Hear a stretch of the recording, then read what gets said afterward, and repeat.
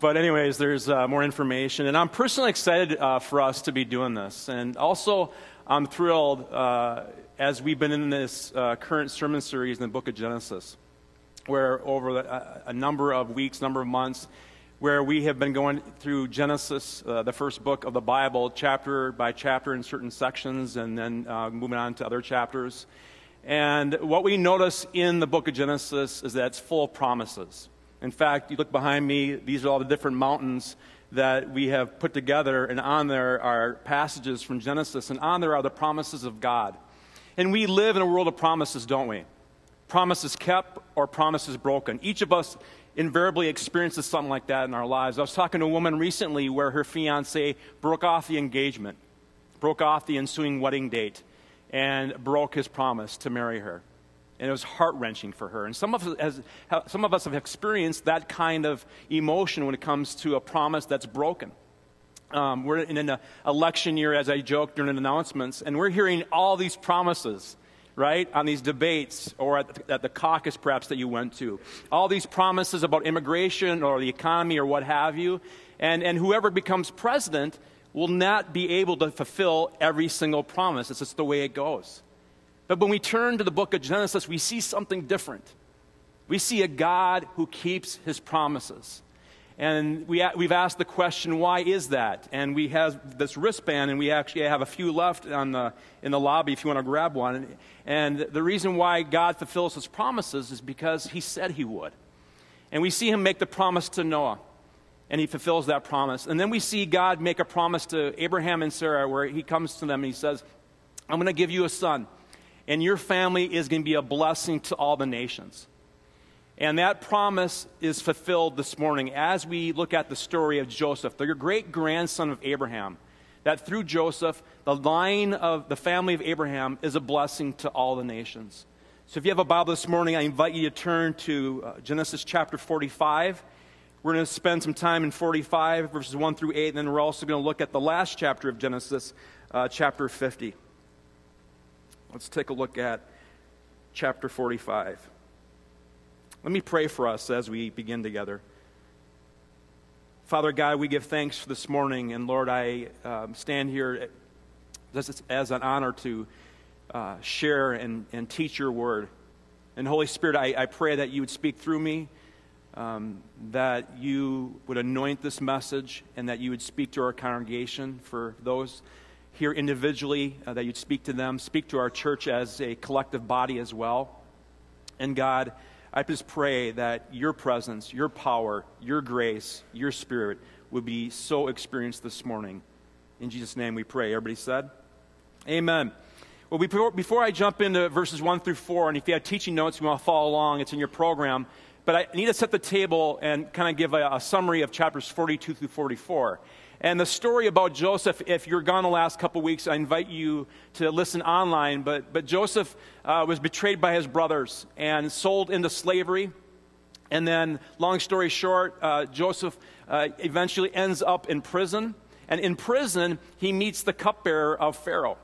And the cupbearer is so impressed with Joseph and his ability to interpret dreams and his character and his work ethic that when the cupbearer is released and Joseph is still in prison, the cupbearer tells Pharaoh, when Pharaoh has a couple of dreams and nobody in his court can interpret, the cupbearer says, there's this guy in prison named Joseph that I met, and he can interpret dreams. He has a special ability, and he has a great character. So Pharaoh sends for him at once. And then Joseph comes and correctly interprets those two dreams. One dream is about that there's going to be an abundance in Egypt, and then next that there's going to be a famine.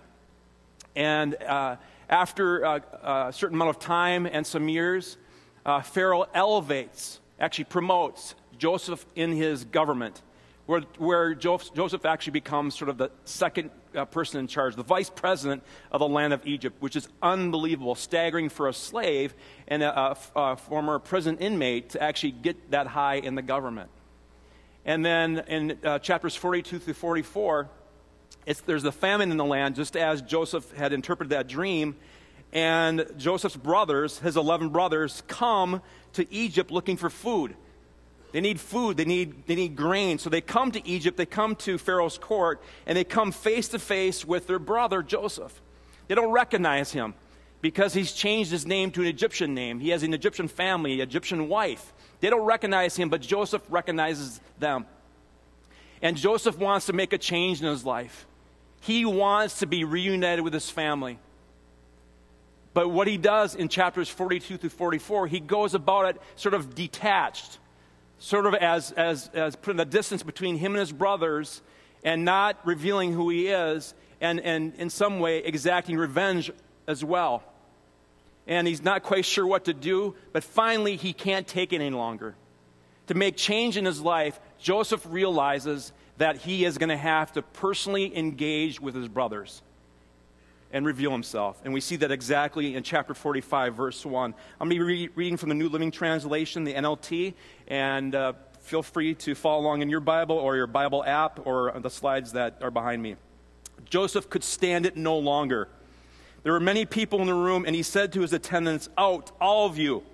So he was alone with his brothers when he told them who he was. Then he broke down and wept. He wept so loudly that the Egyptians could hear him, and word of it quickly carried to Pharaoh's palace. "I am Joseph," he says to his brothers. "Is my father still alive?" And just sort of, if you want to make a note of this, next to that phrase, "Is my father still alive?" it was sort of a Hebrew idiom of saying, "Is everything okay with the family?" He's not asking, is dad physically alive? He's saying, is everything okay with the family? But his brothers were speechless. They were stunned to realize that Joseph was standing there in front of them. "Please come closer," he said to them. So they came closer. And he said again, "I am Joseph, your brother, whom you sold in slavery in Egypt." Let's stop right there. So we see with Joseph is that for him to make change in his life, he's going to have to deal with his past. And in doing so, he's going to have to personally engage with this. And there's a few takeaways that we receive from the story of Joseph. And the first one is this, is that starting over comes not from detaching from your past, but through a risky engagement of it. And so often, when we deal with our past, we think that we can kind of keep it at a distance or perhaps be detached like Joseph and bring about change in our life. And it doesn't happen. I was talking to a guy recently, and he said, "Craig, I want to make a fresh change in my life. I want to have a new start in my marriage. I want a new start in my career. I want to have a new start in my life." And yet, as he shared, he talked about this really hard event, this devastating event that happened in the past through some relationships. And I told him, I said, "You're not going to have real change in your life until you really personally engage with that thing from the past." And he grimaced. He said, I don't really want to do that. It's going to be too painful. It's going to be too risky. It's going to be too uncomfortable." And I said, that's the reason why most people don't make changes. Because change always involves discomfort. Change involves dissonance. And that's exactly what Joseph experiences, doesn't he? He experiences that discomfort because when you become personally engaged with something in the past, you have no idea how your emotions are going to react. Verse 2, he wept loudly. In your teaching notes, underline that phrase, or in your Bible, underline that phrase. He wept loudly. It's much more than just a loud cry. The actual Hebrew word, if you want to write this down, the key word, it's spelled Q-O-W-L. Great Scrabble word, especially for a triple word score. Q-O-W-L. It's pronounced coal. And it means a wailing. It's the sort of sound, actually, if you trace the etymology of this word, it actually is the sound that a mother sheep would make if her baby lamb was taken away. It's loud. That's why it says that everybody heard Joseph crying. It's a risk to do that, but he needs to go through that if he wants to make that change in his life, if he wants to be reconnected with this family that he misses so greatly. Is that he's going to have to personally engage with this event. He wept loudly. Starting over comes not from detaching from our past, but through a risky engagement of it. Look at verse 4. "I am Joseph, your brother, whom you sold in slavery into Egypt." He doesn't gloss over, and he's not saying it, I believe. He's not saying it as a way to shame them or guilt them. I think he's fully confronting what happened. I think he is looking at it truthfully. He's not glossing over. He's not justifying it. He's not making conditions on it. He's not saying it sort of in a sort of a Minnesota nice vernacular. You know, he cuts right to the chase. This is exactly what happened. This is what happened to me. It's important that when we engage in the past is that we're truthful. So a couple of questions I want to ask you in this first takeaway. What is it about your past that you need to address before you make anew, before you start over? Because you can move to Maui. You can have a body that receives 1,000 likes in a social network or something. But to really for change to occur in your life is that you have to deal with your past.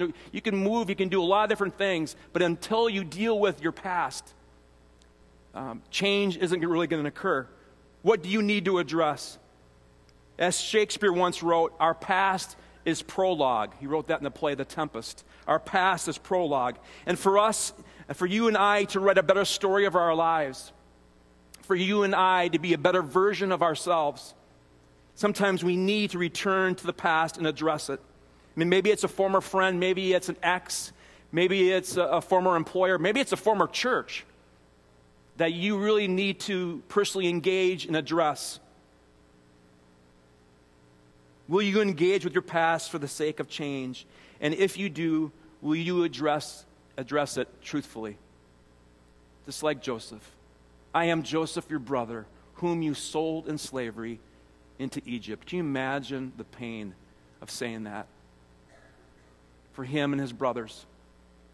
Just the pain of that. It's painful, it's hard, it's ugly. But the only way that change can occur for us is if we go through it, if we go through some of the difficulties in our lives.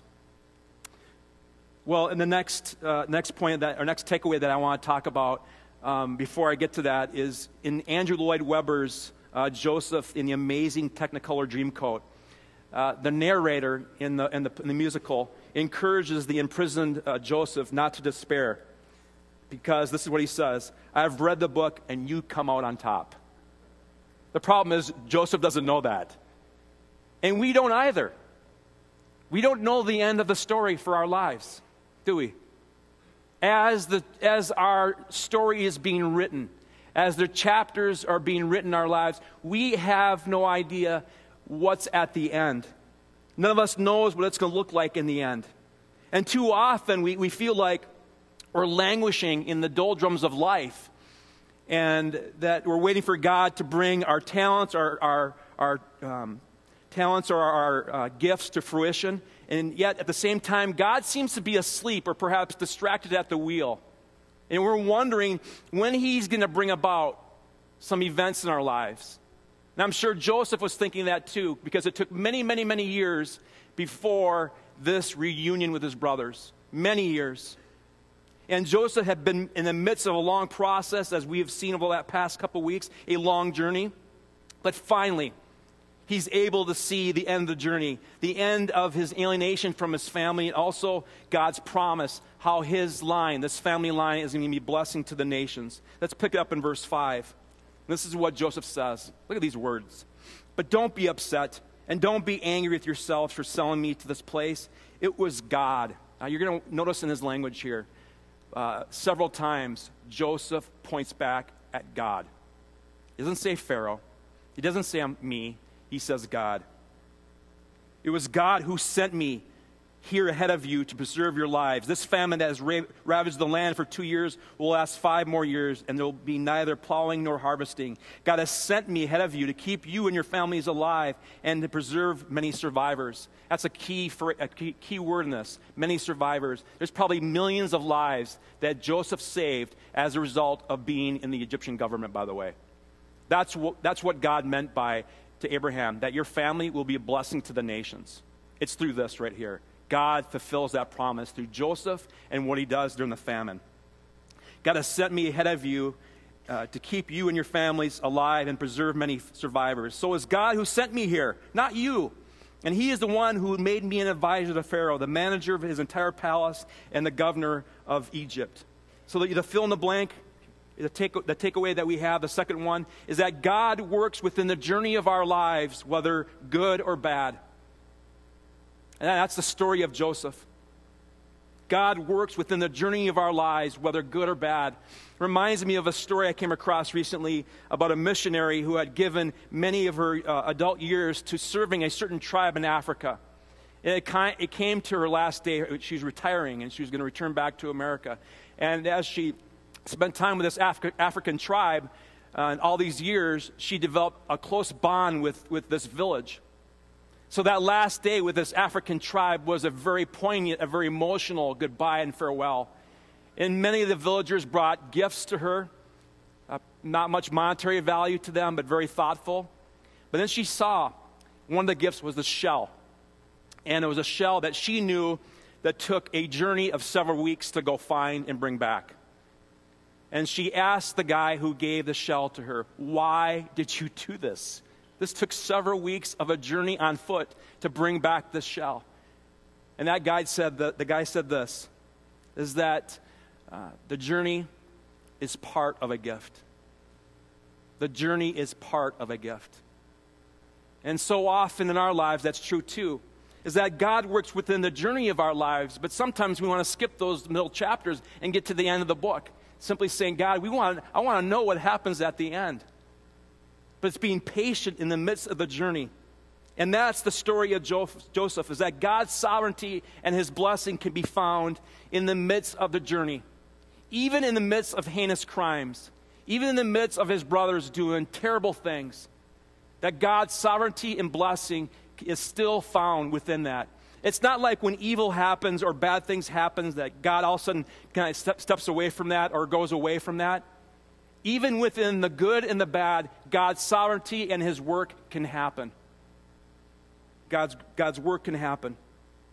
The depths of God's sovereignty are not demonstrated by the suppression of our free will or free choices. God's sovereignty is revealed in his power and his knowledge. That's important for us. Let's turn to chapter 50, verse 20. This is a well-known phrase in the story of Joseph. Chapter 50, verse 20. And he's talking to his brothers after their father had died. And he says this, "You intended to harm me, but God intended for good." In other words, what you meant for evil, God meant for good. Even in the midst of evil, even in the midst of bad things, God still brings it about. God still makes it happen. God still brings things together. It's sort of an echo of Romans chapter 8, verse 28, where Paul writes this, "All things work together for good for God's people."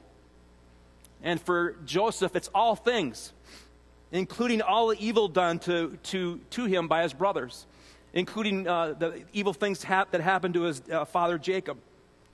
These are things that God meant together for the good. And God did not sit idly by. He wasn't distracted. He wasn't asleep at the wheel. God was working in the midst of the journey of Joseph, and God works in the midst of the journey of our lives too.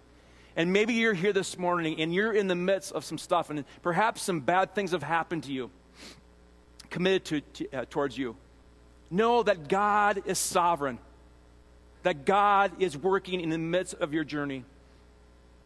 And for you to persevere, perhaps to endure, and to know that God's promises are true and that he'll fulfill his promises to you. What Joseph's brothers meant for evil, God also meant for good. The brothers selling Joseph into slavery was God's way of sending for salvation. Let me say that one more time. The brothers selling Joseph into slavery was God sending for salvation. And I'm talking about saving lives, rescuing millions of lives of people during this famine. God uses that for good. And I think sometimes we experience that. We experience pain and we experience bad things in our lives, and we really wonder God's purposes. We ask the question, why, God? Why is this occurring in my life right now? Why am I going through this painful event, this bad thing that's happened in the midst of the journey of my life, in the midst of the writing of the story of my life? Why has this occurred? And that was a question I was asking God as a freshman in college when my best friend committed suicide. And it was a devastating event. I was asking the question, why, God? Why now? But then several years after that, I looked back on that event. and we were sad. We lost a really good friend. But that event, God used in my life to propel me in a way that perhaps nothing else would have. Not saying that suicide had to happen for me to change my life, but it did something for me. It really spoke to me that I had one life to live. I wanted to make it count. At that time, I was struggling in college. I wasn't taking my studies seriously. And that propelled me to really want to make a difference with my life, to study, to find a really good job, to invest in the lives of people, because life is precious. And I also learned later, too, that the death of my best friend caused his mom to join a church. And this is a family that never attended a church. Christmas or Easter, they never came to a church. But it caused his mom to join a church, become a member, receive Jesus Christ into her life as her Lord and Savior, and join the choir. And I remember talking to her some years after the suicide, and she, as we talked about the loss, we were sad. At the same time, she had this big smile on her face of what God was doing in her life and how she was serving those in need in her community as well.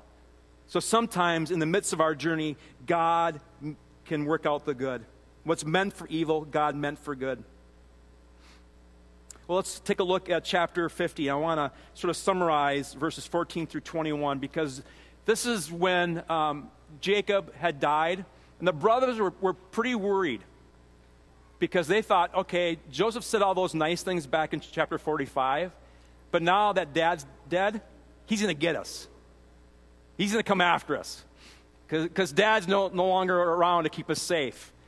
And so that's to summarize verses 14 through 16. They just say to him, they say, you know, we're so sorry. In fact, Dad, in his will, and I'm kind of throwing my own commentary in there, in his will, he said to you, forgive your brothers for what they did to you.